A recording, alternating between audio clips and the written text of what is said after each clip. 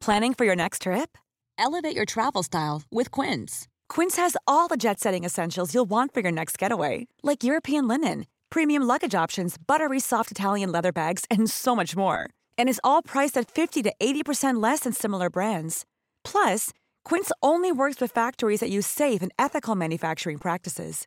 Pack your bags with high-quality essentials you'll be wearing for vacations to come with Quince. Go to quince.com/pack for free shipping and 365-day returns. Ready to pop the question? The jewelers at BlueNile.com have got sparkle down to a science with beautiful lab-grown diamonds worthy of your most brilliant moments. Their lab-grown diamonds are independently graded and guaranteed identical to natural diamonds, and they're ready to ship to your door. Go to BlueNile.com and use promo code LISTEN to get $50 off your purchase of $500 or more. That's code LISTEN at BlueNile.com for $50 off. BlueNile.com, code LISTEN. There's never been a faster or easier way to start your weight loss journey than with PlushCare. PlushCare accepts most insurance plans and gives you online access to board-certified physicians who can prescribe FDA-approved weight loss medications like Wegovy and Zepbound for those who qualify. Take charge of your health and speak with a board-certified physician about a weight loss plan that's right for you. Get started today at plushcare.com/weight loss. That's plushcare.com/weight loss. plushcare.com/weight loss.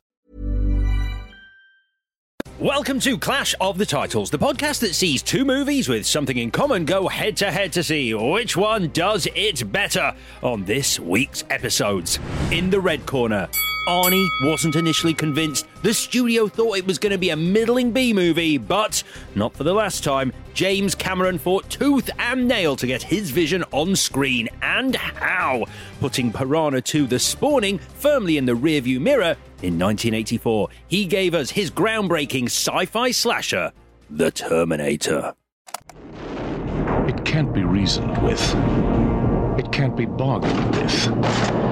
It will feel no pity, no remorse, no pain, no fear. It will have only one purpose: to return to the present and prevent the future. This weapon will be called the Terminator. You're dead, honey. While in the blue corner, he said he was going to be back. And he is, but not as we know him, because Arnie is now the good guy, facing off against a liquid metal nemesis who was like nothing we'd ever seen before. With mind-blowing special effects, James Cameron delivers the last good Terminator movie in 1991's Terminator 2: Judgment Day. Same make.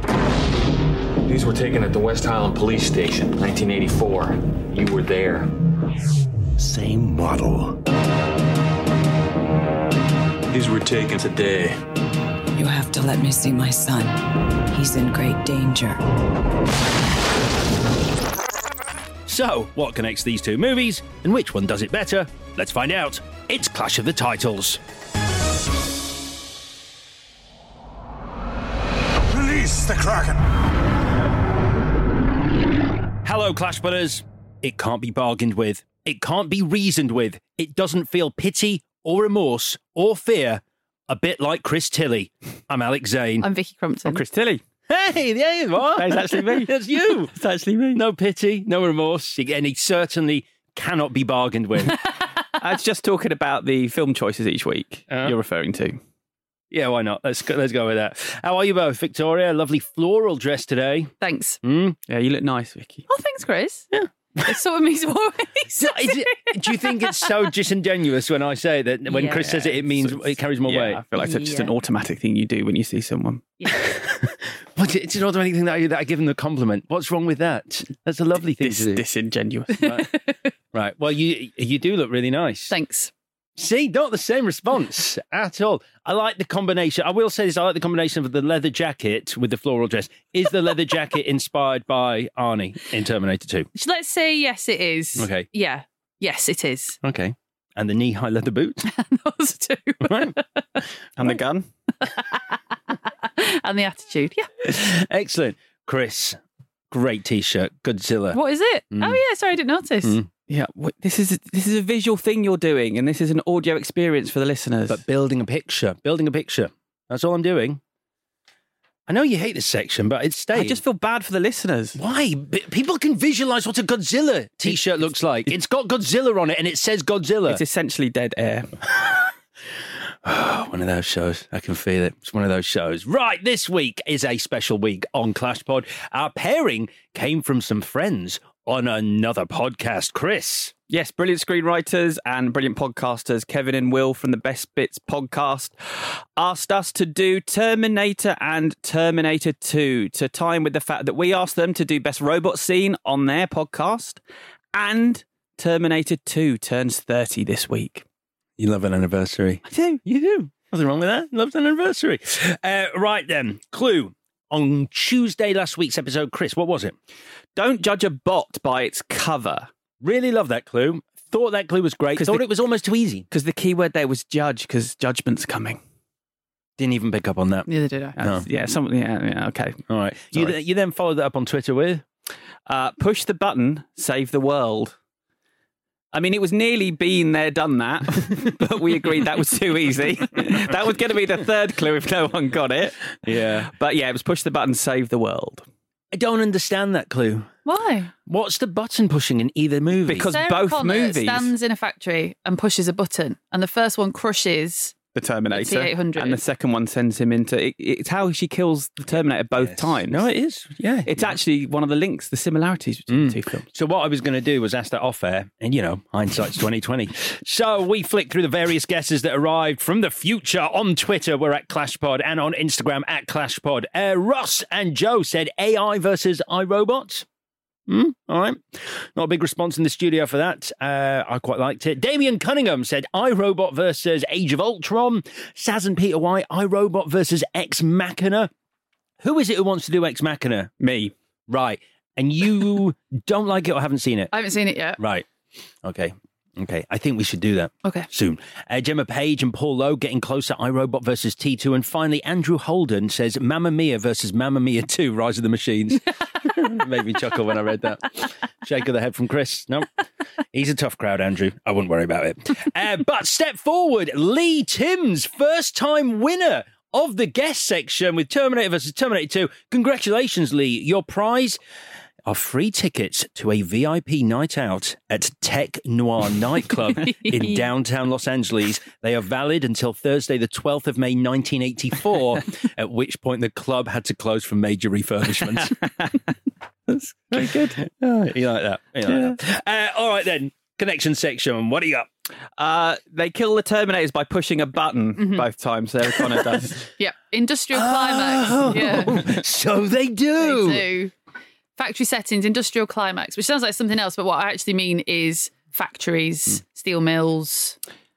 Should we cut to the chase? I honestly, on this rewatch, didn't realise, I think this is the first time I've realised how much of a remake of Terminator 2 is. Yeah, it's like a mirror. It's like a mirror image, isn't it? Where he's paying homage to scenes in the first one, but also he's kind of doing the same but opposite. No. Did you mean, you said no, like you meant, yeah, but it sounded like no. No, he's doing the scenes he wanted to do when he didn't have any money, and then he gets loads of money and he just does them better, I think. But he made the bad Terminator the good Terminator this time. I agree with that. That's plain. There's lots of little things like that. Did he? I meant to ask that question outside, but hindsight's 2020. There's lots of little things like that, which we'll get into, because that would be the differences. But there's loads, though. There's the tanker in both movies. The bad going Terminator over the skulls, steals. No, at the end, a vehicle rolls on an overpass while another Terminator drives a tanker towards them. Yeah. Literally the same scene. There's loads of... They start the same. Naked guys are coming to get you. Write that movie. Any more? Bootstrap paradoxes. So, do you remember we talked about bootstrap paradoxes on the Interstellar episode, which is a causal time loop? So you look really out of your comfort zone. What's the matter? I think you and Chris talked about that. Well, on which episode? Interstellar. Are you listening? Yeah. So a bootstrap, we'll get into it later, but Carl Reese being the father of the person that sent him back is a bootstrap paradox. And the fragment of the T-800 left behind leading to the creation of Skynet is also a bootstrap paradox. Did you read the 40-page scriptment he wrote in 1982, James Cameron, No. for Terminator? He gets into that in that. That was nearly in the film with him addressing it, and I think he just thought, nah, it doesn't really make sense, so it's better if I just leave it. Actually, him addressing it, like he'd pop up during the characters film and do. go, "Hi, you enjoying Terminator? James Cameron here to tell you about bootstrap paradoxes." No. Okay. I've got one more. Snarky is a polite way of putting it. Psychiatrists and mental health professionals. Well, it's the same bloody character. Yeah, but in the other one, he's got a team. So he sort of infects the team with his bullshit. And he's like, check this girl out. And they're like, whoa, she's mad. Yeah. Isn't that just because he's the senior person there, so people have to play along with whatever he says? Maybe. One I'm going to talk about is both films were influenced by The Thing, but in very different ways. Ooh. But Interesting. I'm looking forward to getting into that. I have a Thing reference in mind, so I'm interested in that immediately. Excellent. Immediately. Right. On Thursday, then, Victoria will be getting all judgy, as usual, which means today, Chris, give me your clothes. As I talk about Terminator, let me take you on a journey. Stop it. It's a visual thing you've just done. Yeah, I thought you were against any visual gags. You're not supposed to acknowledge me taking my trousers off. That is a power move. A lot of fur down there. All right. Today's synopsis is from the perspective, just to mix it up, of Kyle Reese. Lovely. It's not a robot, it's a cybernetic organism, Sarah. Stop calling it a fucking robot. Jeez, I get it's all new for you, but I'm a soldier from the future who's come back in time to protect you and hopefully have sex with you because I had this photo I got given that I really fucking love, and the machines destroyed all the pornography in the future. So, I like this photo a lot, if you get what I mean. Anyway, the least you can do is use the correct terminology, yeah? So, a cybernetic organism, not a robot, has come back in time to kill you, and I'm here to protect you. While wearing some filthy trousers I stole from a homeless dude for literally the whole movie. I won't change them. Even when I'm in a clothes shop and I could change them, I won't. Anyway, this, and I'm doing quotation marks here, Terminator wants to stop you from having a son who, as far as the robots of the future are concerned... Shit, now I'm doing it. The cybernetic organisms of the future are concerned is a real pissant. Anyway, that's pretty much it. Although I really should change these trousers. Ladies and gentlemen, for your consideration, The Terminator. I made quite a few notes about his trousers. Come on, Kyle. They obviously smell of piss. And he's not wearing any pants either. So he's going commando in those trousers. And either side of having sex with Sarah Connor, he takes those trousers off and puts them back on. I guess the smell of... She's not bothered. She likes the smell of piss. It's an aphrodisiac. That was really good. Well, you've obviously had a bit of spare time this week. It's been a quiet week. Really good. Yeah. All right. So our individual histories with this movie. Chris. I recorded it off the telly, but didn't stick it on for ages because I was too scared to watch it. How old were you? It's about 8, 9. And then I think I ended up watching it in 1991 in the run-up to seeing Terminator 2 in the cinema. I felt like I was ready. Everything sort of happened at the right time. You watched them in the correct order then? So yeah. Okay, so I was about 13 by that time. Okay. And did your 13-year-old self get a kick out of it? Yes. Yeah, it wasn't as bad as I thought it was going to be. I mean, it was pretty graphic, actually. I actually feel like the version I watched on Amazon was edited, and it's a 15 now. So obviously they brought the certificate down. But I don't know if that was a slightly cut version because I'm sure there was stuff missing that. Really? Like what? What was noticeably missing? Because I can't remember. I watched it when he kills the punks at the start. I thought that was much more graphic the first time I watched it. He rips their heart out. He's holding his heart. I didn't see that. You didn't see that? Did I watch a weird version of it? Have you got parental guidance on your Amazon account? He rips his heart out. Yeah, it's really graphic. Yeah, it's in his hand. Yeah, I remember from when I was 12. I just didn't see it the other day. Anyway, so that's my story. Okay. All right. V. So I can pinpoint the age because for my 13th birthday, my parents gave me my own bedroom. They put my sister in the box room. But as part of this, I got my own little telly. And I went through a phase of watching films I was too young to watch because I was a bit of a baby. So 13 sounds quite old, but I was a baby. So we've spoken about this before. I watched Alien and I couldn't get past the chest burster scene and it scared me to death. And I never watched it again until for this podcast.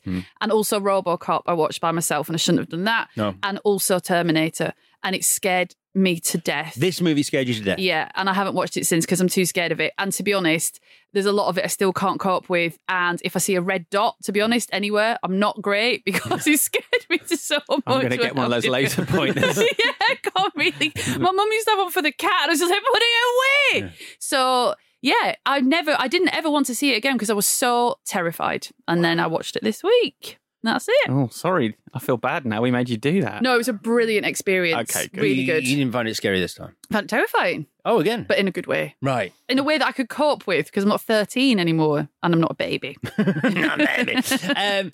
So I was meant to watch this when I was a kid. My mum said, I'm going to rent you a movie that I've seen, so I think it's okay. It's played fast and loose with age recommendations. So I must have been about, 10, 11. And she was like, I'll get you the Terminator. But she didn't actually say the Terminator. She said this movie. And she meant to get the Terminator, but she rented me RoboCop. Oh. Because she got them mixed up, which fucked me up. And she came in at one point and went, I don't think this is the right movie. Because there's a guy whose skin is melting off on the screen, and I didn't mean to get you that. So, is it that much worse? RoboCop, yes. Okay, yeah, 100 times you're worse. Probably right. Murphy's death in RoboCop is worse than anything in the Terminator. Yeah, agreed. 100%. Agreed. So I didn't actually watch it until after I'd seen T2. So I saw T2 first. Boo! Really? Really. Well, I'm surprised that watching them back to back in the right order this time. Obviously, there's loads of references to the first movie in T2, but they didn't matter to me as a kid. When I saw T2, I was just like, this is fucking amazing. I wasn't like, what are they talking about? Well, and Cameron, I saw him on one of the interviews this week talking about the fact that whenever he makes a sequel, he wants you not to have had to see the first film. Obviously, he reiterates in T2 what happened in T1 quite cleverly, but equally, it doesn't matter. Yeah. And the same with Aliens. Yeah. The best Alien movie, yeah. So I saw T2. I must have seen it a few times before I ever went back to the Terminator. So I saw it as an adult. Didn't terrify me. Quite enjoyed it, but this is the first time I've really paid attention to it. And it was an interesting experience. We'll get into that. So, would you like to know a little bit about the production of this movie? Are you okay? I think I just inhaled. Did you just want to fly? Some sort of dust mite or a small animal of some kind entered my larynx, but I'm fine. I'll power through. So in 1982, James Cameron is in Rome. He's just started directing Piranha 2, The Spawning, and he's having a fucking shit time because producer Ovidio Assanitis is meddling with his direction, won't let Cameron make what he wants, and soon enough, Cameron is fired. He's in Rome, he gets ill, and he has a fever dream. And in this fever dream, he sees a metal creature crawling towards him out of a blazing fire, holding a pair of kitchen knives. This is where his journey to the Terminator begins. Am I right in thinking this isn't the first movie he's made based on a dream? I'm pretty sure we talked about Avatar on that episode, which came from another dream or a story his mum had told him or something from his childhood. Tapping into his inner child. I like the fact, though, that he has a dream about an exoskeleton coming out of a fire, and that inspires him to write a story about a virgin travelling back in time to impregnate a woman in a photo to become his best mate's dad. It's his boss's mum. It is a bit weird, isn't it? That Kyle Reese is like, I've always fancied you. It's just weird how we got from there to there. I guess it all makes sense, but yeah, madness. I also think it's funny that some bloke decided that he could direct better than James Cameron and so meddled and then fired him. He must feel like an idiot now. Yeah, what does James Cameron say about Piranha? I think for a long time, I think even now he talks about the Terminator being his first feature. Sure, yeah, he doesn't really reference Piranha 2. Agreed. But he was asked about it, I think, in 2010, probably around the time Avatar was released. He was doing an interview and he said it is the best flying piranha movie ever made. So he's got this dream in his head and he decides to make this creature from the dream the villain in a twist on the slasher genre. So he talks about how a lot of his contemporaries were doing slasher horror movies. John Carpenter was the guy I idolized most. He made Halloween for $30,000 or something. That was everyone's break-in dream. And so that's what he wanted to do with this. His initial outline for the script, 2 Terminators being sent back to the past. It's basically he pitched Terminator 2. And again, not for the first time, he couldn't do it because the effects weren't there to have his liquid metal Terminator, just like he put Avatar on ice for so long until the technology came into being. He did the same with this. A lot of the quotes that I found when reading about the Terminator come from Rebecca Keegan's very good book, The Futurist, which has got loads of fascinating stuff about this film in. Anyway, Cameron takes his script to his agent, who goes, I don't like it. And in classic Cameron style, he goes, do you know, you're fired. So he gets rid of his agent, sells the script for $1 to Gail Ann Hurd, who he'd met while he was working for Roger Corman. And the deal was you get it for $1, but you can only produce the movie if I direct it. And that is future Mrs. Cameron, Gail Ann Hurd. So she kept her promise. Future ex-Mrs. Cameron, like a lot of them. There's a few of those. So in this episode. So Hurd kept her promise. The studio didn't want Cameron, but she was like, no, I'm going to fight for him, going to get him to direct it. And Cameron says, I have a career as a result of selling it for $1. So I never really regretted that decision, although it was costly financially, because I think he lost a lot of the rights to the merchandise and the theme park, and any movie that he didn't directly produce or direct, he got no royalties for. Yeah, he would have made money off those shite sequels, which would have been nice for him. Yeah. You know, while they're pissing on his legacy. And absolutely deserved, because they wouldn't exist without him. So eventually the script gets picked up by John Daly, who's the president of a company called Hemdale Film Corporation. Now, this sounds like a crazy thing to do, but to convince Daly to actually go ahead with his script, he gets his friend, Lance Henriksen, to turn up 15 minutes before Cameron's due to arrive, dressed as the Terminator, kick open the door to Daly's office and sit there in silence, just staring at Daly. And like whatever Daly says, Lance Henriksen says nothing, he just sits there. And then Cameron arrives and goes, hey, pretty fucking great, You huh? like it? This has been fun, isn't it? He's obviously good in those meeting situations because you always tell the alien dollar sign. I love that. Which is on our Aliens episode. Yeah. Do you remember that story? You've Well, told you it a put million an times. S on and turn it into $1. You've told it a million so times. good. You say it in the pub every week. Well, you know, if you want to talk about the best alien movie, it'll happen. So, it's unclear how much Lance Henriksen's presence in that situation actually contributed to Daly going, I'm in, but he was in. He says he liked the vision and like Cameron's attitude and the drawings and the artwork. He doesn't go, and that fucking guy sat in my office for 15 minutes in silence. He put silver foil on his teeth, which makes me. God! I can't imagine it. Yeah. Oh my God, It's upsetting. that would hurt. I'm sorry. Yeah. I wonder if he was like, and I'm going to do this for you, James. Obviously, I'm an actor. And I'm sort of trying to make my own way.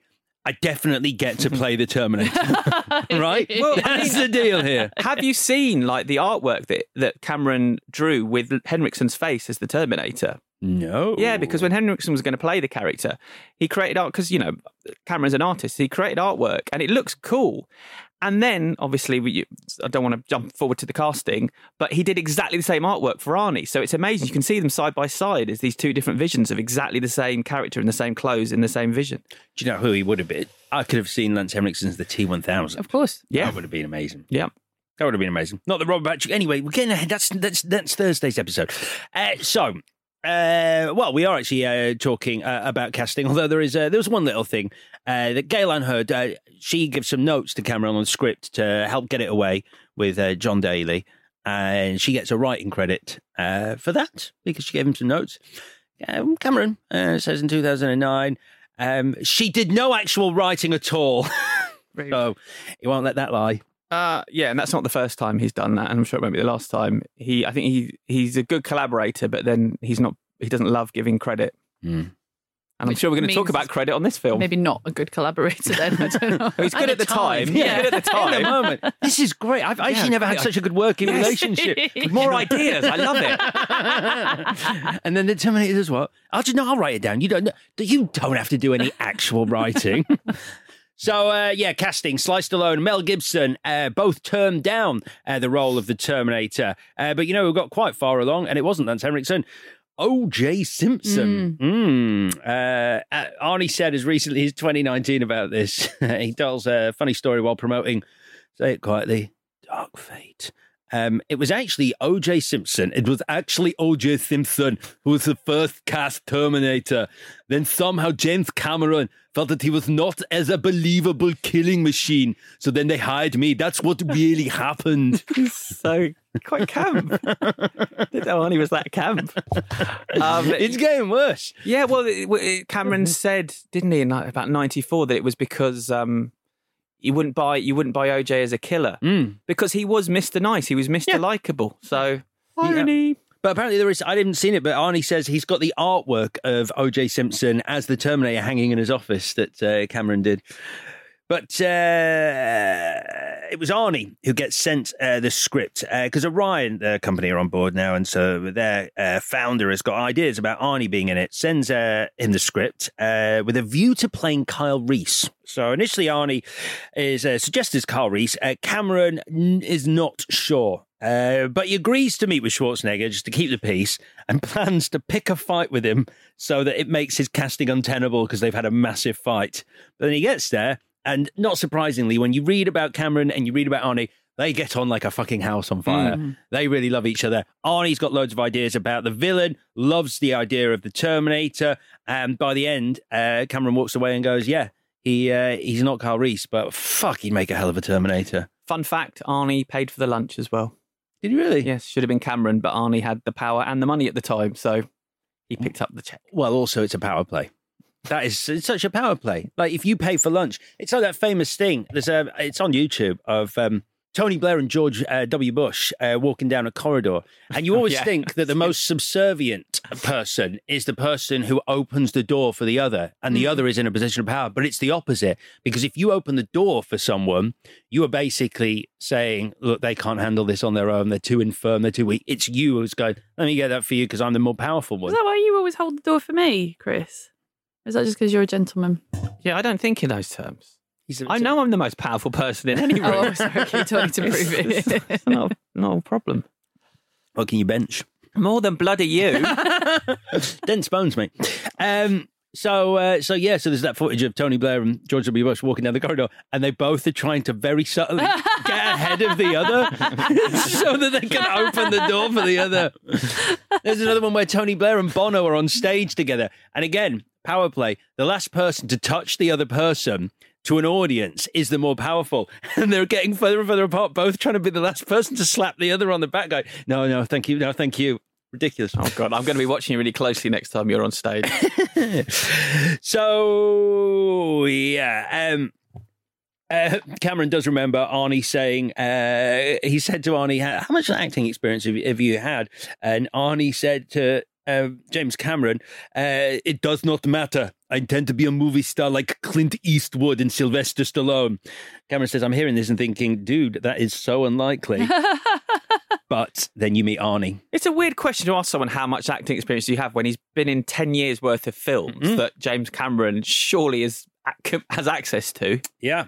And also one of those movies is going to come back and bite Cameron in the ass because they had to put the Terminator on ice for a bit so that Arnie could go off and film Conan the Destroyer. Disappointing sequel. Anyway, in the meantime, just by the by, while we were talking about it, that gives Cameron the chance to go off and write Aliens, which is a great thing. And he storyboarded the entirety of Terminator. So we probably ended up with a better movie. Yeah. For Kyle Reese, then, Sting was going to play him, but couldn't because he had a world tour coming up. Also, these names were thrown into the mix. Matt Dillon, Kyle Reese, Kurt Russell, Tommy Lee Jones. I mean, with Sting, you can see that Kyle Reese is kind of styled a bit like Sting. He's got the hair and even the clothes look a bit like Sting, the long overcoat. Yeah. Michael Biehn was then approached, obviously, and he wasn't convinced. He wasn't convinced because Arnie was in it and says he was a bodybuilder and he'd just done Conan, was not considered an actor by any stretch of the imagination. Most people thought he wouldn't have a career. And then James Cameron, which is sort of crazy when you think back, but obviously at that time, literally had done Piranha 2: The Spawning and being fired. But he says that he got into the room, met James Cameron, and he was immediately convinced because I've met James Cameron and he has this thing about him where there's an intensity and there's a no nonsense. Have you interviewed him? I haven't, no. It's really like you could, like, there's I get a fierce intelligence there, and a real sort of like, what do we need from this? What do you want? Really kind of like almost a machine-like efficiency, but nice at the same time, but scary on the surface. Certainly, watching all the behind the scenes across both these films, he lets everyone know he could do their job better than they can. And everyone seems to agree that he could do their job better than they can. So I think it's quite terrifying being in his presence. And I think he had the hardest time on Aliens, where he was surrounded by people, a British crew who didn't know who he was and did not want to be told that he could do their job better. And that was all the revolts that happened on that shoot. So finally, for Sarah Connor, the script described her. And this is a description in the script, Vicky, as pretty in a flawed, accessible way. Jesus Christ, fuck off. Already fuck off. Thought you'd like that. You've got the next bit, haven't you? Yeah, I've got the next bit. Yeah, it gets better. She doesn't stop the party when she walks in, but you'd like to get to know her. Her vulnerable quality masks a strength she doesn't know exists. Every time! Pretty, but she doesn't know it. That's basically that. Every single fucking time. That's really upset me. Because T2, she's so fucking brilliant, and that's in the writing, and maybe he's making amends for that. I don't know. I mean, you have to talk about... he's got a good legacy of putting strong female characters on screen. Yeah. So this was something he wrote down and probably didn't realise. It's, What a load of bullshit it is. But she is a very different person at the end of the film than she is at the start. This is talking about her at the start of the film, isn't it? Yeah. Yeah. You're going to be all right. Yeah, it's fine. I tell you what, nothing surprises me. So... Yeah. All right, then. So Linda Hamilton says Jennifer Jason Leigh was the other main contender, but Michael Bean says it was Rosanna Arquette, who he screen tested with before Hamilton. Apparently Arquette wanted $250,000, and that was deemed too much.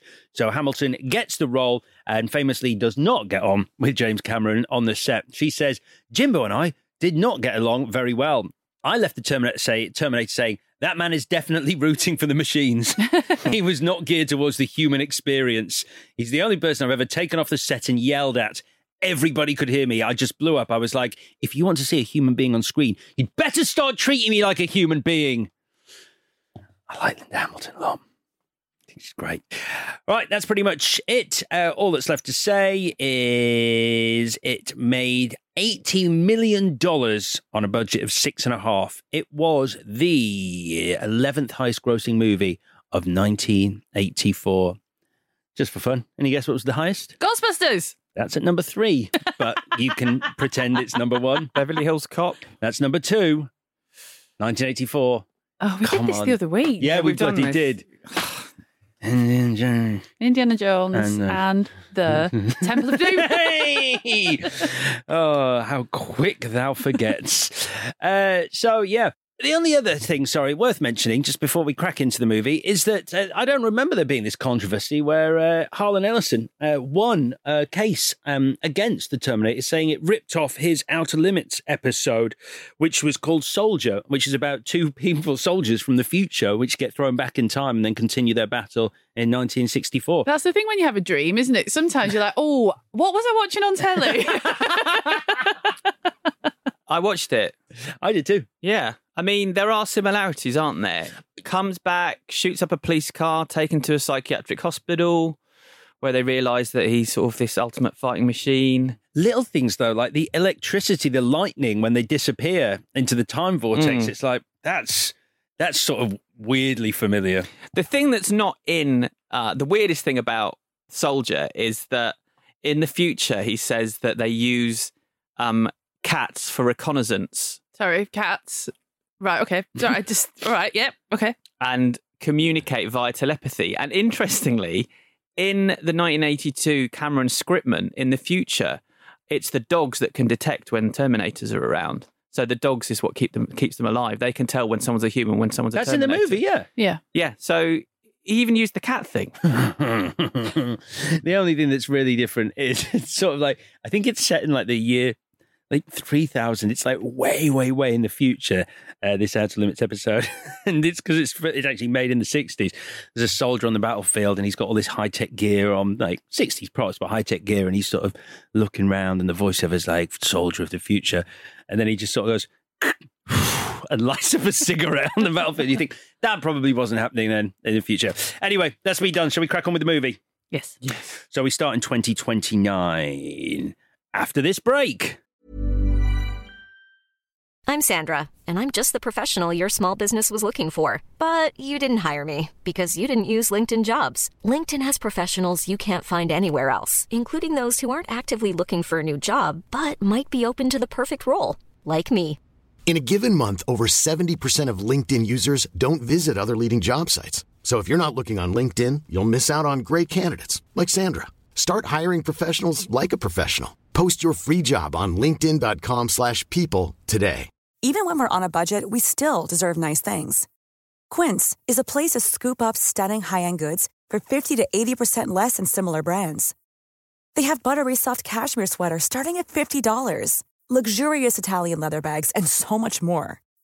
Plus, Quince only works with factories that use safe, ethical, and responsible manufacturing.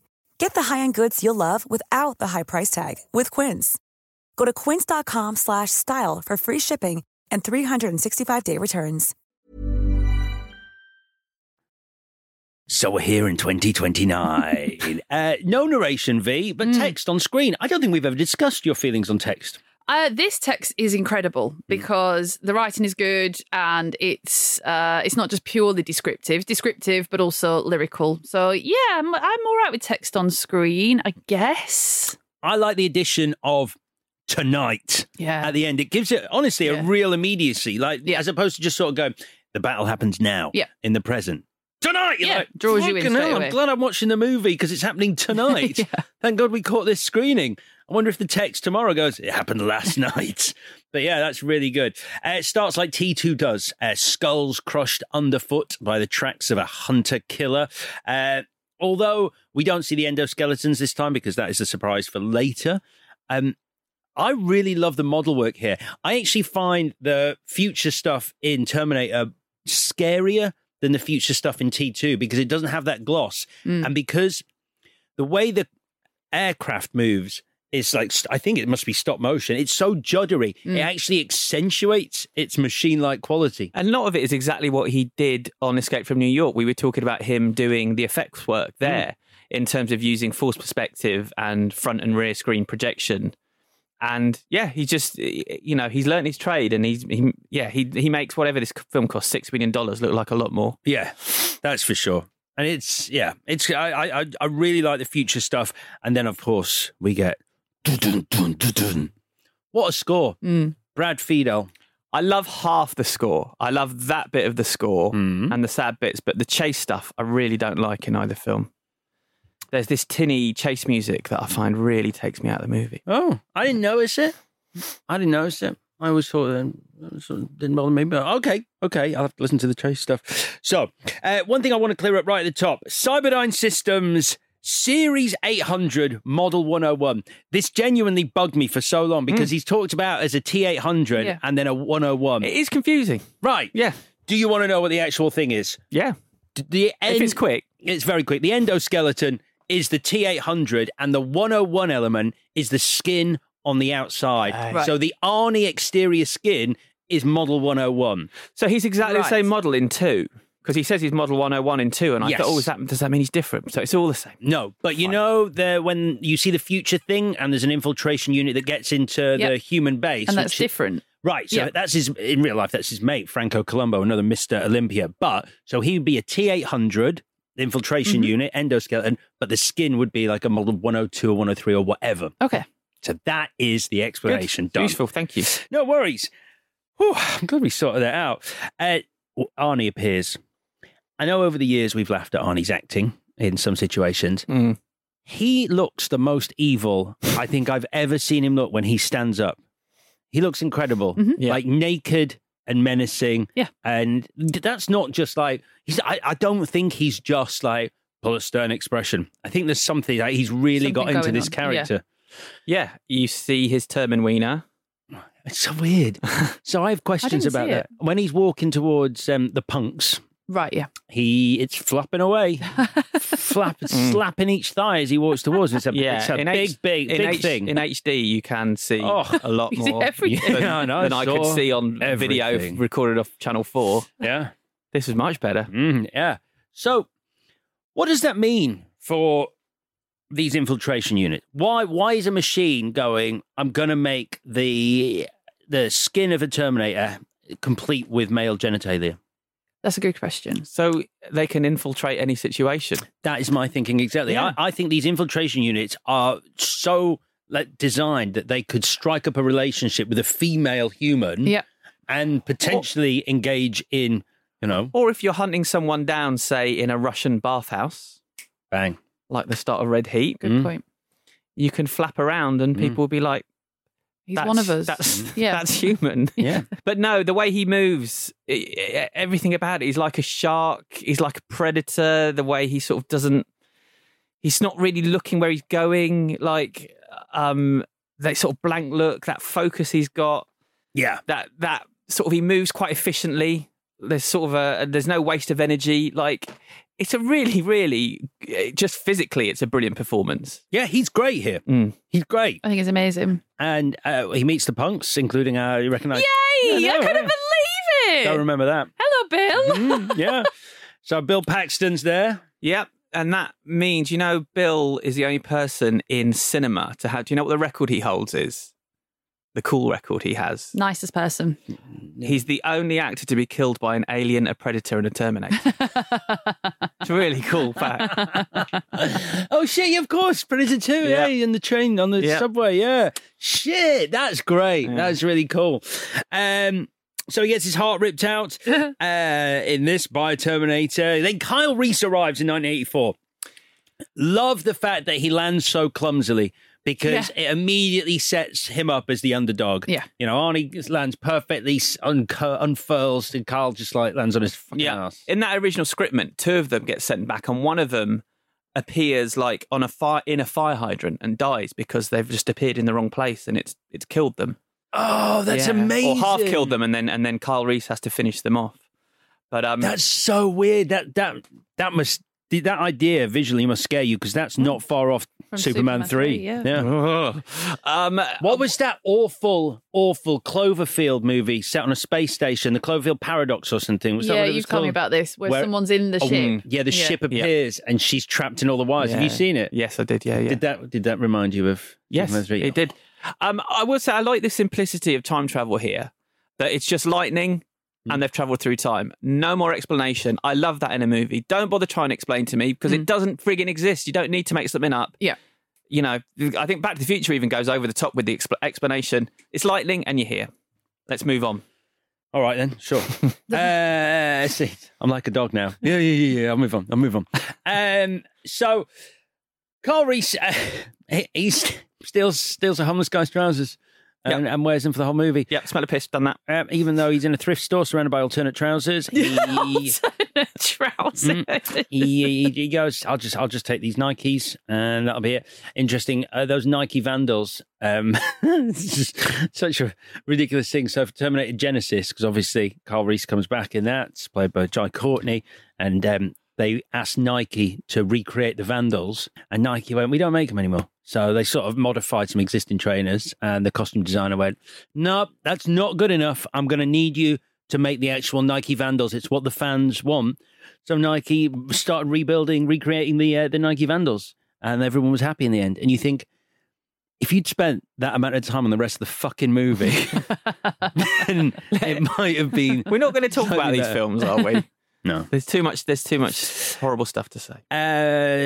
So then we meet Sarah Connor. She's kind of pretty in a flawed, accessible way. She didn't really stop the party. She's not allowed to be pretty. Why does it matter what she looks like? I don't like the music. If you're talking about the score, it is funny because it's just something like, there's a woman here and she's lovely. It sounds like the theme to Cheers is what it is. Yeah. Doom, yeah. But she is accessible. She talks to Big Buns. That's accessible. I'm sorry. Watch my mobile. I hate that. I hated that. What did she say? Hold them for me. Or what is she saying? Watch my bike, Big Buns. Or watch it for me, Big Buns. Yeah, but it's all to set up that she's lovely. So when the kid, although this would never happen in real life, but when a child puts a big blob of ice cream in her apron, she doesn't go ballistic. She's like, oh, shucks, kid, why did you have to do that to me today? So she's nice. That's the first thing about this film you said wouldn't happen in real life. Oh, yeah, that's weird. Yeah. Yeah. They don't waste ice cream. I'm sorry, but they don't. That's the scene that took me out of the movie. It really did. I hadn't clocked that, but yeah, 100% that would not happen. There's a deleted scene where she puts a waitress outfit on and looks in the mirror and goes, Sarah, you just look so wholesome. It's really weird. Yeah, it's a strange scene.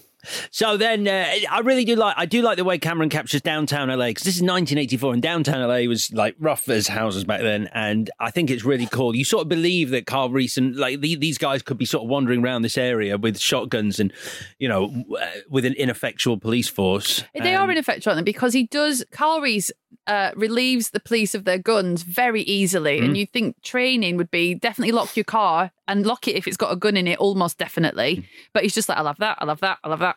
And Sarah, meanwhile, is oblivious to the fact while she's at work that Arnie is buying a shit ton of guns. This scared me so much. Including an Uzi 9mm. Yeah.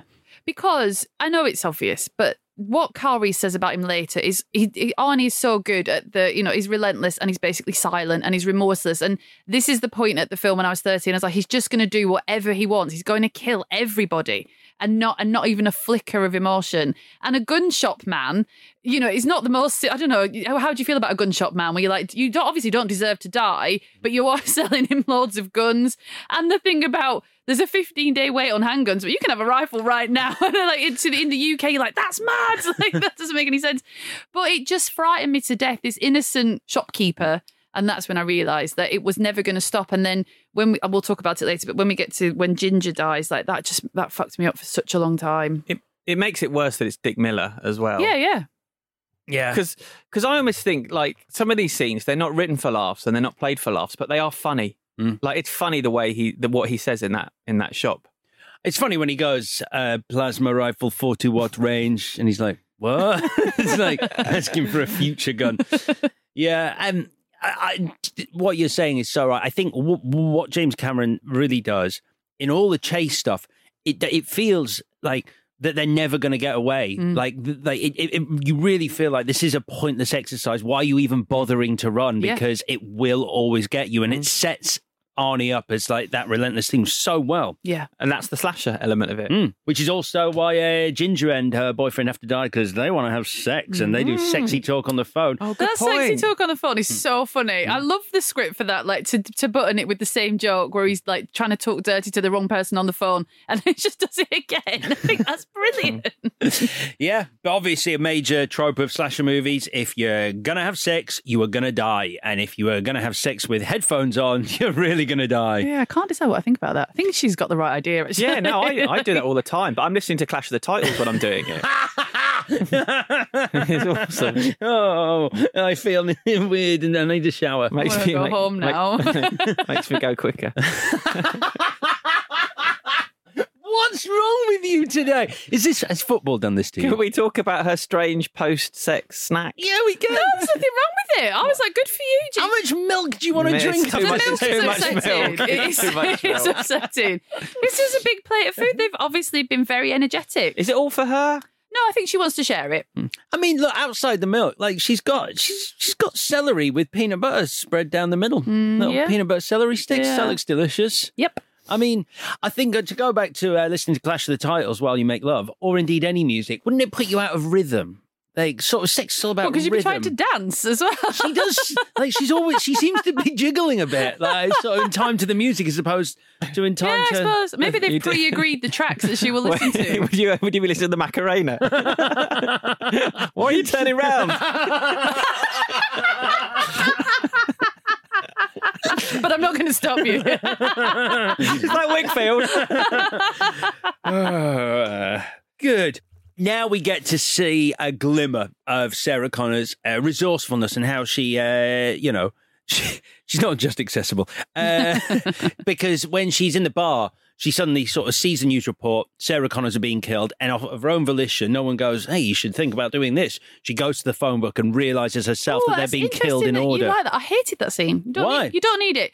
She's already been told that 2 people called Sarah Connor have been killed, so she can make the leap without you having to see. Also, we've had a lot of shots of a phone book. I don't need another one. There's a lot of phones in this for a period when we didn't have mobile phones. And also, which I'm not, it's not being snarky, it's just it'd be interesting if we saw how does Kyle Reese know to use a payphone and know what a phone book is? Because he's from the year 2029. But as we saw, John Connor, who's his mentor, would have told him? Probably. Yes, giving him all this intel. Okay, fine. I just wondered, how he knew. I think he even mentions that he'd researched Sarah and he researched this time period. And I don't think you need to see her. You can see a look on her face. It's like, I get what's going on now. She doesn't need to look down the phone book. I'd honestly, but it's nitpicky because it's a really brilliant, brilliant film, obviously. So yeah, it is a bit nitpicky, but that's why we, and by we, I mean you are here. Tech Noir. Love Tech Noir. Right? It's great. Yeah. Can we go there? I really wish we could go there. Yeah, me too. It looks like a lot of fun. And you can get a seat if you want it. I mean, that's a big thing for me these days. Like, if you want to sit down, no problem. Yeah, I'd actually come across the term tech noir before this, but it's a combination of film noir and science fiction. It's an actual term that people use. It presents the idea of technology as a destructive and dystopian force that threatens every aspect of our reality. Had you come across tech noir before? No, but I love that. Cameron actually coined it in this movie with the club Tech Noir. Brilliant. So I was watching this. Kyle leaves it rather late to step in and stop Arnie from killing Sarah. Arnie has got a gun pointed at Sarah before Kyle Reese jumps up, and I realised that he doesn't know that Arnie is the Terminator. He does say that, doesn't he? Like, I had to wait for him to do something before I knew. Yeah, because he's a proper good infiltration unit.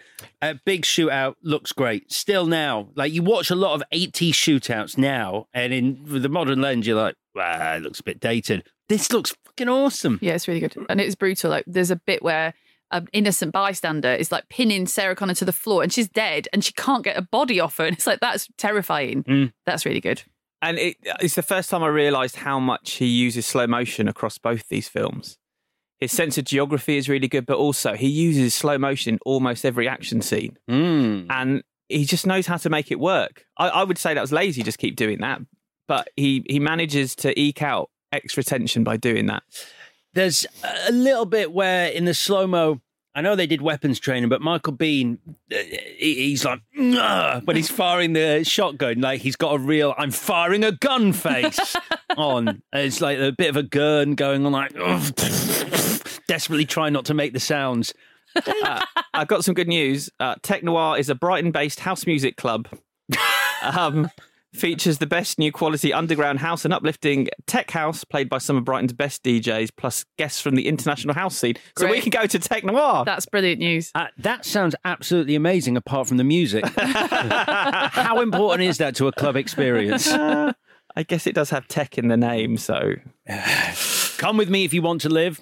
Nicely repeated in T2 for the first time here. Car chase is amazing. In-camera car chases. Oh, so sexy. And you get exposition during car chase. I was going to ask you about this because you do get some exposition during a car chase. You get a lot of exposition. You get exposition not on the move, obviously a bit later, but you get a lot of exposition on the move. I think these are quality chalk talks. Well, I was going to say about that because obviously chalk talk, it's I like it. Exposition, as you've established, your new term, Chris, exposition that happens in front of a chalkboard. Now, when they're in the car park, parked up, and Kyle Reese is telling Sarah all about the future, obviously that can't be chalk talk, they're in a car park. Would that be a multi-story? Yep. Yeah. What's a fucking build-up that was? I felt Chris would love it. No, it's really good. It's really good. I was just trying to think of something wrong with Park, but I couldn't get there. That's why I arrived at multi-story. Trust me, I went through a lot of iterations before I got there. This has been thought through. This exposition is great. I feel that The Matrix owes a little bit of a debt to this exposition and the way it's delivered. It reminds me of Morpheus's speech to Neo in the desert of the real. I think it's really good and it's got a really ominous tone to it. Listen and understand. The Terminator is out there. It can't be bargained with. It can't be reasoned with. It doesn't feel pity or remorse or fear, and it absolutely will not stop ever until you are dead. Brilliant speech. I mean, if you have to ensure that people at this point are terrified of your big bad, that'll do it. Yeah, well, if you watch the trailer voice guy just does that speech rather than say anything else. That is chilling. Yeah. It's a great speech. Now, Sarah appears to come round quite quickly to the idea that this is all true and Kyle is for real. Yeah. I have a question, because I think for the movie, it works. It's brilliant because you're like, I hate that bit where you know it's real. And she's like, no, I don't believe it. No, I don't believe it. Yeah. And you cut all that out and she's like, fine, I'm in. What's going on? Do you think she actually believes it there or she's playing along? Oh, that's a good question, Vicky. I think she believes it. I think she does. I mean, I think she's just seen a man rise from the grave. So I think all bets are off from that point onwards. I just couldn't work it out in the police station when she's watching him sort of ranting about destroying the time machine and all of that. I think she is flip-flopping. I agree with you. I think she's got her doubts because everyone around her is telling her this is not true. Yeah.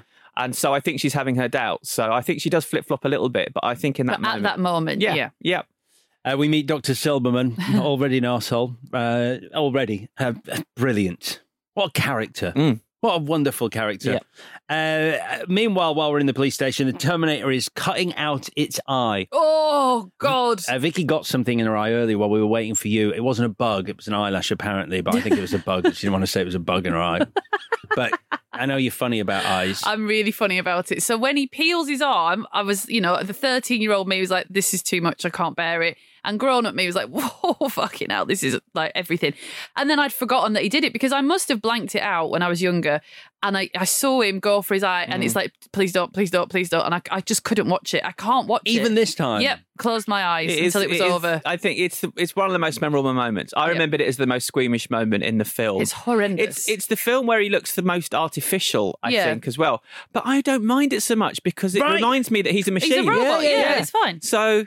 yeah, it reminds me, he's not a bloke. I actually look forward to this bit. I was like, this is the bit where it's like model Arnie's head, like prosthetic Arnie. And because he looks quite pallid and sick, that just adds to everything. And also, I loved looking at some of that. I've got a great book by Stan Winston about how he did a lot of his effects. And he, of course, worked on both Terminator movies. And I like it when it's practical, but you don't realise it is. With the hand, with the arm, when it becomes the robotic arm, how they move the fingers is they made an arm like a glove for a small woman with a small hand. And she put her hand in the arm and wiggled the fingers. Cool. So she's underneath the robotic side. So it's really simple. That's great. Yeah. In-camera effects like that. Oh, I miss them. A lot in Terminator 2 as well. A lot more than I realised until doing this analysis. Yeah. I mean, we talked about in the Total Recall episode, Arnie has the perfect head to make a prosthetic head out of. His prosthetic heads look way more convincing than most. Yeah, and they did take papier-mâché, what do you call it? They took one of his actual head. So when you're seeing that exoskeleton, that is the same shape as his skull.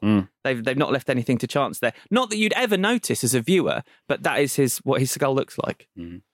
Yeah, love the ice scene. Back in the police station, Lance Henriksen playing against type here. He's basically playing a role that Paul Reiser would go on to play in Aliens. It's basically the Burke character, the wisecracking, guy. But he's quite enjoying it.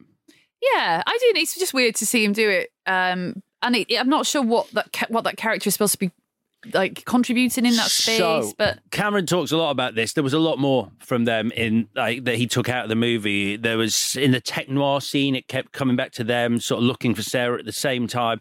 And in the police shootout, Traxler, the lieutenant, his superior, you actually see a death scene with him where he hands Kyle his gun and goes, whatever, you've got to do whatever it takes to keep her alive, because he has now, having seen Arnie storming the police station and killing everyone, is convinced that Kyle was actually telling the truth. So here's a big sort of turnaround.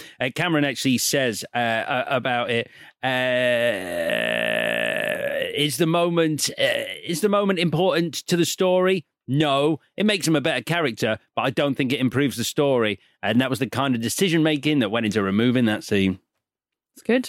Efficient man, Cameron. Yeah. So the whole storming of the police station, just before then, we get another glimmer here of Sarah being quite a tough cookie.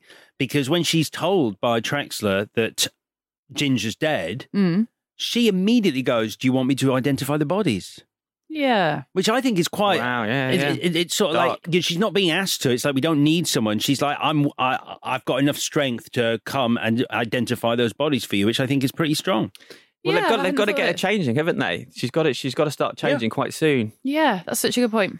And also, it's not her who asks when Kyle's ranting about the future on the TV screen. It's not her that asks for it to be switched off. It's one of the other officers who goes, turn that off. Yeah. And she's like, fine with it. So we do start to see the Sarah Connor we become to know. I'll be back. Why did that become the line? No idea. It makes I don't know. get it. It's nothing.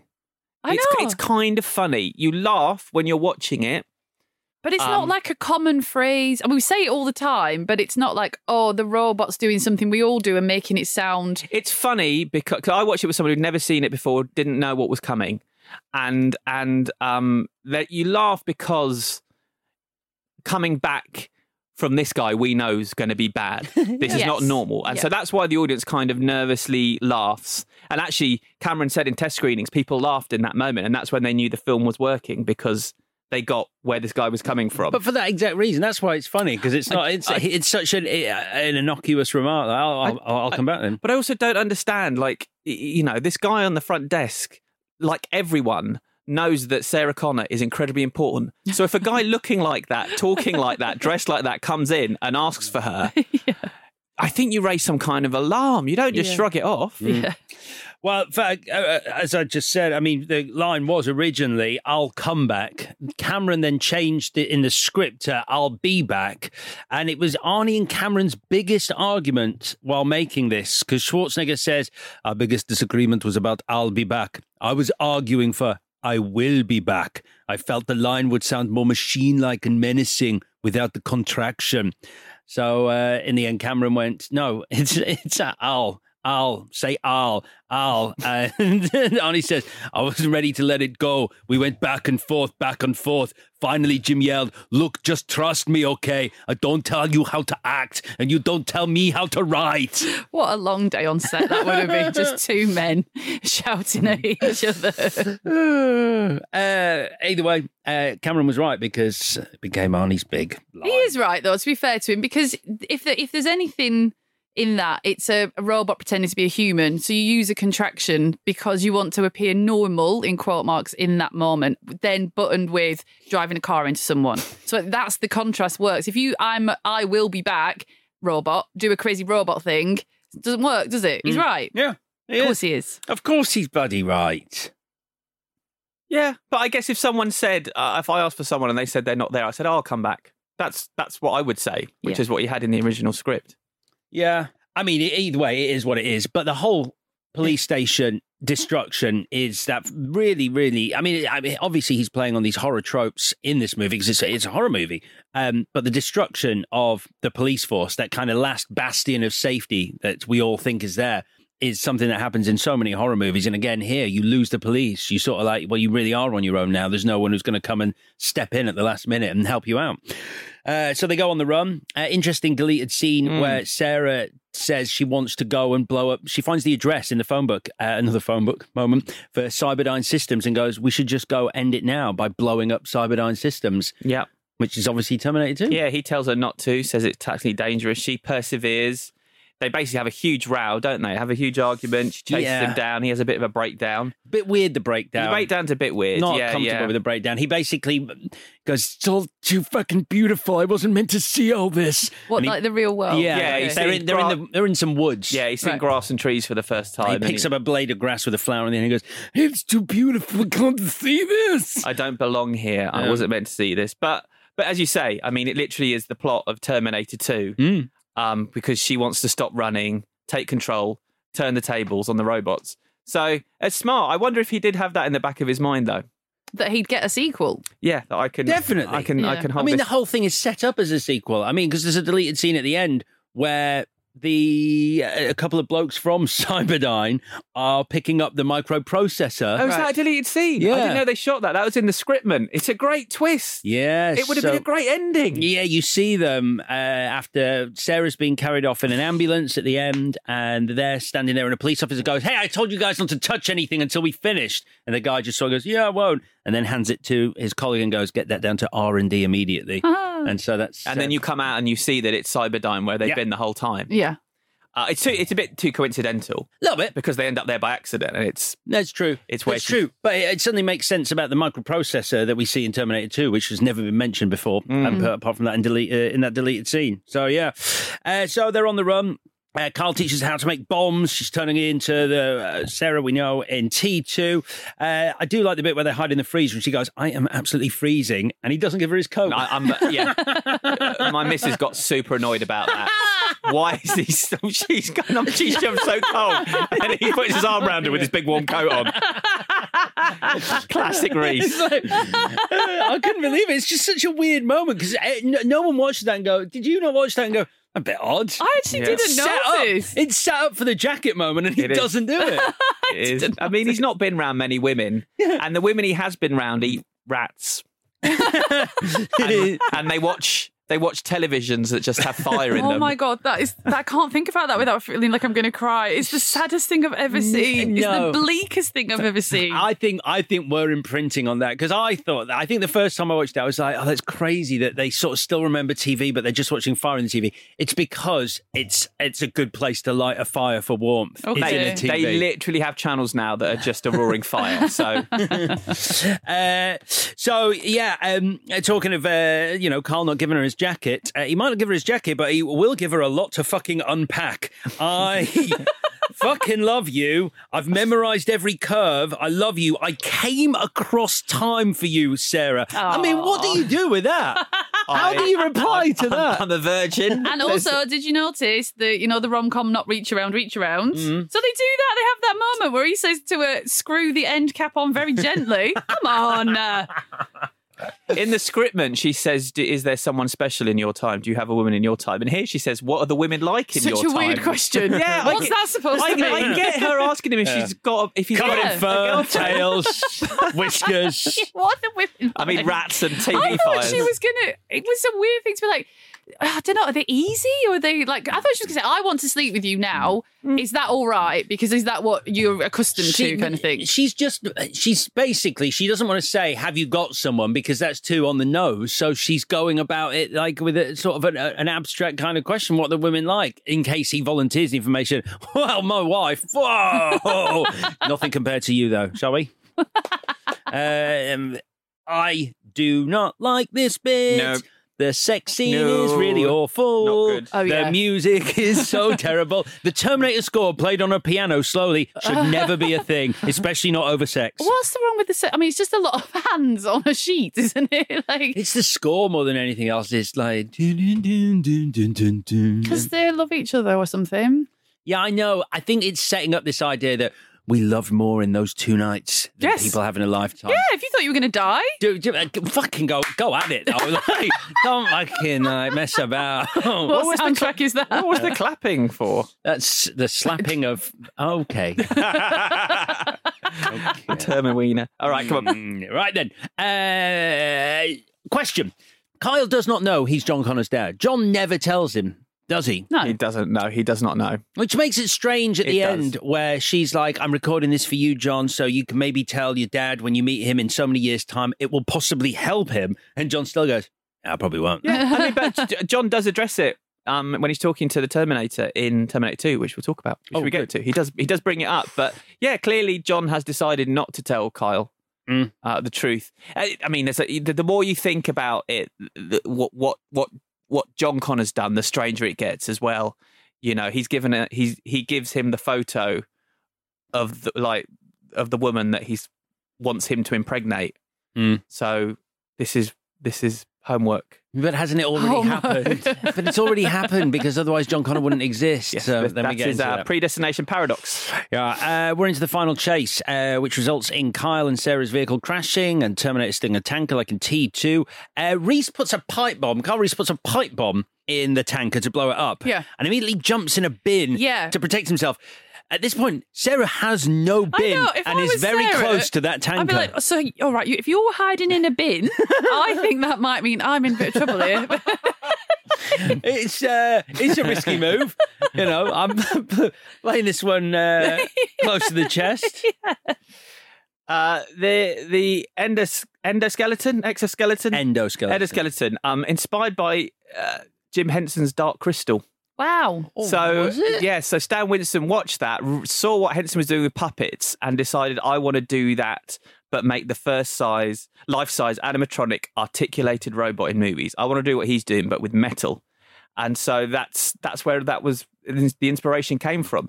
But the thing they couldn't get it to do in the stop motion was to get it to walk like a human being or like Arnold Schwarzenegger. So that's why the Terminator's got an injured leg and is walking with a limp and dragging its leg. Because they had to do that. Yeah. It's probably one of the scariest scenes in this movie, at least for me, where they're trying to close the door and the stop motion endoskeleton T-800 chassis is moving in that terrifyingly unreal, real fashion towards the door.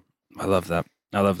Yeah, it looks like the Grim Reaper as well, basically. He's made, the Terminator is death, and now with its flesh off, it actually looks like a metal death, or as Cameron puts it, death rendered in steel. Fight in the factory. Kyle dies. Terminator crawls towards Sarah. The image Cameron had in the dream is finally made real on film. She slams it behind a grill, and you get massive vibes from Aliens, where the Queen Alien's mouth is trying to get into the loader at the end, like it just can't reach, and it's snatching at her face. Yeah, real Aliens vibes there. Terminator gets crushed. That was all improvised on set. They couldn't seem to get it right. The Terminator death wasn't working, and so the press thing they came up with on the set, and they had to improvise with some foam, some tin foil, and someone was smoking a fag off set and blowing it towards the robot to make the steam come out. Really? Yeah. It's quite bizarre how this scene in the scriptment, though, it was very different. What was that? So this is its original death as he This was the original idea. Was that part of the message that John Connor, the message that John Connor gives to his mum through Kyle Reese. At the end of the message, he says to her, "You must wait to strike until the red eyes and the green eyes meet." And she says to Carl, "What does that mean?" And he says, "I don't know." And in the climax, when she's in the factory, she sees a control box with green lights above it and 2 unlit red buttons. And when the Terminator's red eyes come closer, the moment they align is when she presses the button. And that's what kills him. Oh. So it's a nice setup and payoff in terms of, again, we're in that causal loop where she knows how to kill the Terminator because she's done it, and she's told her son, who's told Kyle Reese, who's told her. So it seems like an odd bit of information to be so fucking abstract about, though, John. I mean, press the top button. There's going to be some controls to a crusher. Smash those with your fist, and you'll be all right. I'm guessing that's Cameron figured that out himself, and it's just like that's why it's not in the movie. But interesting. And then, obviously, bits of the Terminator get left behind. So, I mean, it's probably too big a thing to talk about. But those bits of the Terminator that get left behind allow Skynet to be built for Skynet to then send the Terminator back. So was Skynet's plan not really even to kill Sarah Connor, or at least it was partly to kill Sarah Connor, but it was to send the Terminator back to have the bits left so it could be built? No, because it's already been built. Excellent news. Right then. It starts to hurt a bit. Ouch. And then that's pretty much it. Sarah drives off with a fantastic line, "There's a storm coming." That's us done. I'll tell you a couple of things from that script that didn't make it into the movie. One scene, the Terminator eats a Milky Bar in 2 bites without removing the wrapper. Which I would have quite liked to see. But he doesn't need to eat, though, does he? Maybe he's trying to look human. I don't know. I like the bit that I'd never picked up on before, where the cleaner, is banging on his motel room door, and he goes, "Well, you got in there, buddy, a dead cat?" And you're like, oh my God, so because his flesh is all rotting now. Necrotic. Yeah. And also, when he kills each Sarah Connor, once he's killed them, he peels off their skin on their leg. Oh. And then moves on to the next one, and the police can't figure out why it's this mystery. And it's because Sarah has 2 steel screws in her leg. And so he's looking for that Sarah Connor. And then at the end of the movie, she hurts her leg, and that's how she ends up with the steel screws. So he actually... But that's a mistake on the Terminator's part then, because he's he didn't in the wrong realise. part of time. Yeah. I will say, having watched, I think that was the moment that, having watched T2 first and then coming back to this, it is the moment where he kills that first Sarah Connor. He just rings a doorbell and shoots her dead. In 2 seconds. There's something horrible, horribly shit, that could just happen. It's so scary. That's what's scary about the Terminator, isn't it? Because he breaks every code, it breaks every law, but also just the code, even of murderers, where you sort of think in your head, well, you have to have been in the wrong place, quote marks, at the wrong time, or done something or whatever. And the wrong place and the wrong time doesn't tend to be you opening your door because someone's rung the door. It's really scary.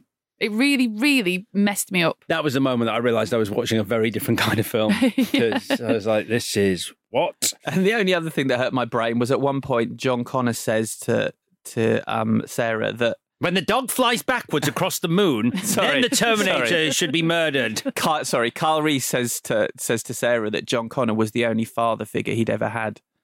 Yeah. Which gets really messy when you think that... That's his dad. That's his dad. Yeah. Shall we do the bits? Yeah. Yeah, you seem unsure. You got something else you want to throw No. I panicked. I thought I'd lost them, but they're here. No. All right, okay. I've got one more thing, just about the release. The studio didn't know what they had. They thought it was an exploitation film. They thought negative word of mouth would sink it. And what happened was that Cameron showed it to the actors' agents who saw the potential, wanted to get buzz going, showed it to critics who loved it. And what surprised the studio most was it connected with as many women as men. Right, okay. This film. That's why it maintained its box office week after week. They reckon it connected because the story is of the least among us could be the most important person. The kind of people who don't turn heads when they walk into a car. Yeah, like me. and they all talk about the fact, though, although it was a hit, it was video and cable that really made it. And Cameron said that every year that went by, we didn't make a sequel, the demand for a sequel increased. I think he was very smart in the writing. I know, because obviously you don't see the description of someone as being pretty in an accessible way, because that's dog shit. But initially, Sarah Connor is special because of her biology and nothing more. She will have a baby. And it's like, he could have left it there. It's the 80s. No one would have cared. I mean, that's crap, but really no one would have made a fuss. Then later on, Carl Reese does say to her, it isn't just that you had a baby. You taught him to be a fighter and you taught him all that. And that's the sort of mother you were. And to give a female character that, I was waiting for that moment. I'd forgotten about that, and you can imagine how angry I was when it's like, oh, she just pushes a baby out, and then all that. That's why you're special. This biology that you have no control over, and whatever else. But it's the way she raised him, not just having him. So, big tick for that, obviously. Big tick. Yep. So do it. Yeah. All right. Best scene, Chris. Any scene where someone looks in a phone book. No, I really like the tech noir sequence because I feel like it's the first moment where you realise the power of this dude. And yeah, I think it's really well shot, and I just really want to go to tech noir, and that's why we're going to Brighton soon. Brilliant. B. So it's personal, and it might not be the best scene in the film, but it is Ginger's death. Because the slow-mo, the fact that she's in a dressing gown. Don't ever want to die in a dressing gown. Jack Palance, Batman, worst cinema death ever. When I thought about watching this film again, and I haven't seen it since I was 13, all I could see was Ginger leaping forward with this fucking red dot on her back in this tiny dressing gown, in this most... I didn't know what she'd really been up to, I suppose, but obviously she's very relaxed and all the rest of it, and there's just nothing between her, and there's nothing she can do. It's so scary. I'm not even sure I want to talk about it anymore. But I get what you mean, because probably my best scene is the first Sarah Connor's death. Yeah. Which isn't dissimilar to Ginger's in so much as it is just this you have met your end and you were not expecting it, and there's nothing you can do. It's just awful. Yeah, and it happens so quick as well. Yeah. There's no messing about. And you can't like he says, you can't reason with him. There's nothing you can do to save yourself in this moment, and it doesn't care. It's just awful. Either that or I do enjoy the police station attack. It's of the gunfights. It's just a guy walking around. I like that. MVWV. Arnold Schwarzenegger. Okay. Because I think you cannot really, nowadays, maybe you might CGI that sort of monster, or even back then you might have puppeted most of it, but you need a human to do that to act that kind of level of pure murder. And I don't think there's anyone better. And obviously with his, his physical strength and the size of him, but the robot bit later on did not scare me as much as a man walking around coldly dispatching anything in his way. It just terrifies me still. I think he's amazing. Chris? I really like the kid who spoons ice cream into Sarah's pocket. Not very realistic. The most unrealistic depiction of a child ever. No, what Vicky said. That's 3 for 3 for Arnie as MVW then, because I think he's fantastic. He looks so evil, as I said at the start, and I think for someone who played, it was clearly not vain but body conscious and image conscious. And in Conan, he was a very beautiful specimen, and at the start of this, he's a very beautiful specimen. Then after he crawls through the fire when he's trying to catch Sarah and Carl for the first time, he gets his eyebrows burnt off, and he looks terrifying, but also really ugly, like an ugly sort of creature. And I think that's, there's no vanity in his performance. He's like, no, for the role, I will do it. Stan Winston does amazing work in this film, but Arnie is the best special effects. Yeah. And finally, change. So this is such a small thing because this is obviously pretty much a perfect film. So in tech noir, what we're playing on is that Sarah Connor doesn't know who's bad and who's good because she sees Kyle and she's nervous and she calls the police. Well, she has to pay to call the police, which seems very brutal, but whatever. So she's like, there's a man following me. Yeah, she has to put a coin in. So Sarah doesn't know who's good and who's bad. And then we've got Arnie and Michael Biehn in the scene. So maybe just one moment where she briefly gets it wrong and she thinks that Arnie is there to save her. And that's it. Just do that because it's just taking the confusion. She's got the wrong guy pegged to the next level. What a very, very quick moment where she runs to him because he's bigger and he's going to save her from this other man, and she's got it completely wrong. That's in the script, ma'am. Is it? Mm-hmm. Yeah, she thinks, God, I'm good. She thinks the Terminator is the policeman she's called, and he then pulls out a gun, and the moment she realises is the moment Carl Reese shoots him. So, yeah. Oh, okay.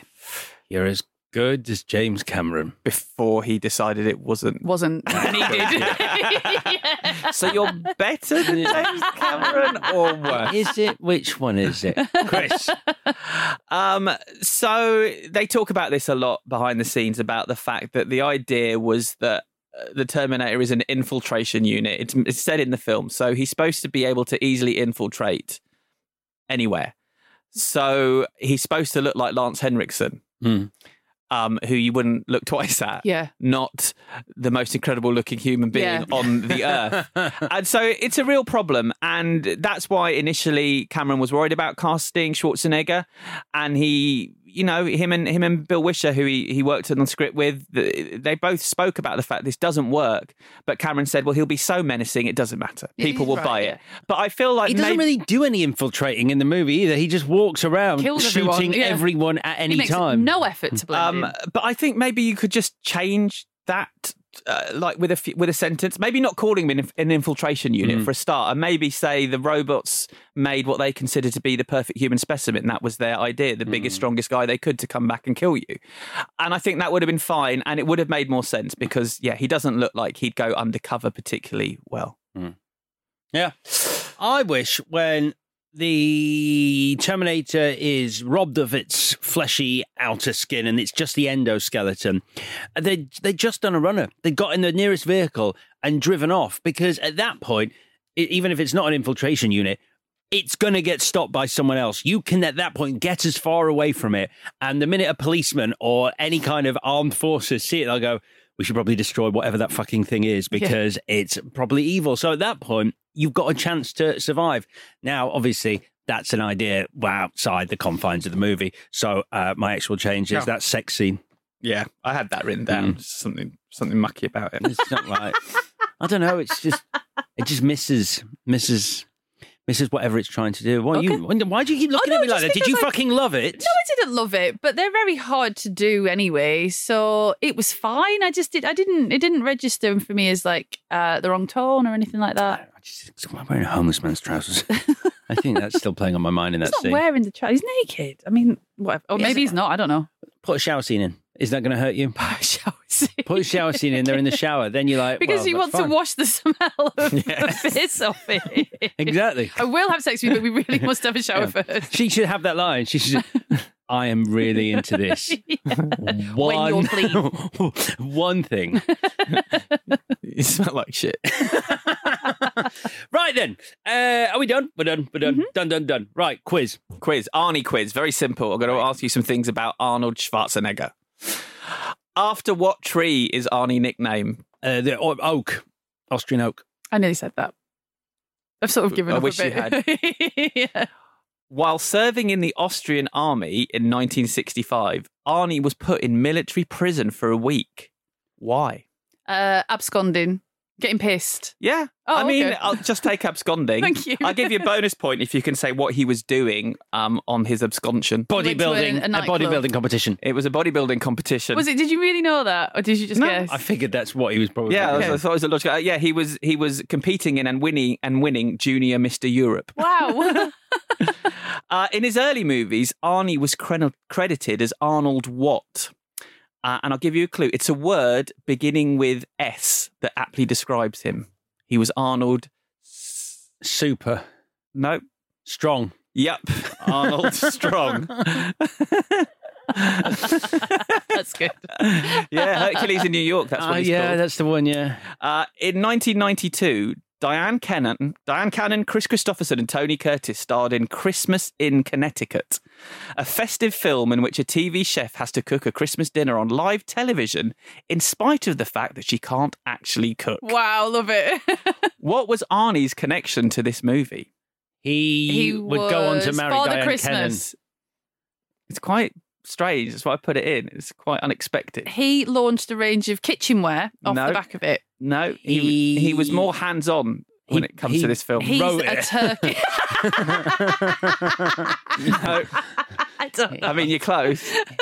He can't cook. No. He famously can't cook.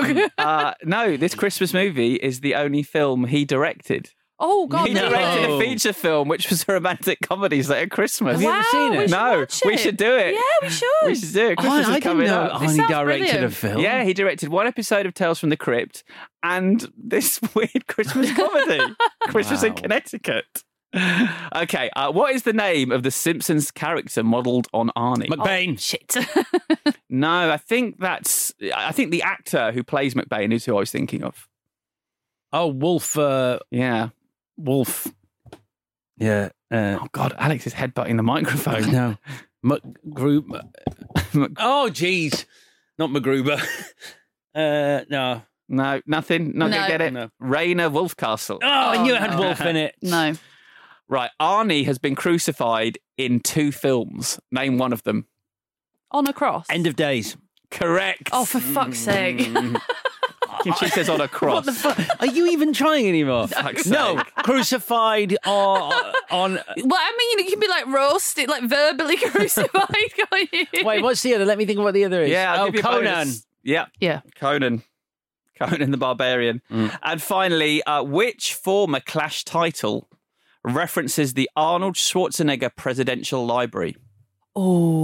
Oh, shit, I do know this. You do. I do, I really do, don't I? I'm looking at you. I'm I trying to know. ignore him. It's White House Down. I want you to get a point. It's not White House Down. No, I think it'll be in the future, won't it? Demolition Man.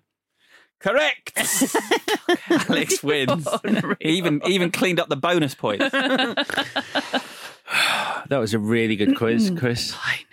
You all right? Yeah, fine. Yeah. But, don't feel sad because what you have got out of that is the fact that one day we're going to watch Christmas in Connecticut. That's true, yeah. Everyone's won. She's a TV chef who can't cook. I love that. All right, then let's look ahead to next week. Obviously, on Thursday, we're back talking T2 Judgment Day. But looking ahead to next week, it's your choices, Victoria. Have you got a clue for us? Yeah, it's very simple. It is fear thy neighbour. Fear thy neighbour. Lovely stuff. Fear thy neighbour is your clue for our pairing next week. Like I said, we're back on Thursday with T2 Judgment Day. In the meantime, please subscribe, rate, and indeed review us if you have time on Apple Podcasts, Spotify, wherever you get your podcasts. And do follow us on Twitter and Instagram, where we are at ClashPod. Bye-bye. Back on Thursday. This was a Stack production and part of the Acast Creator Network.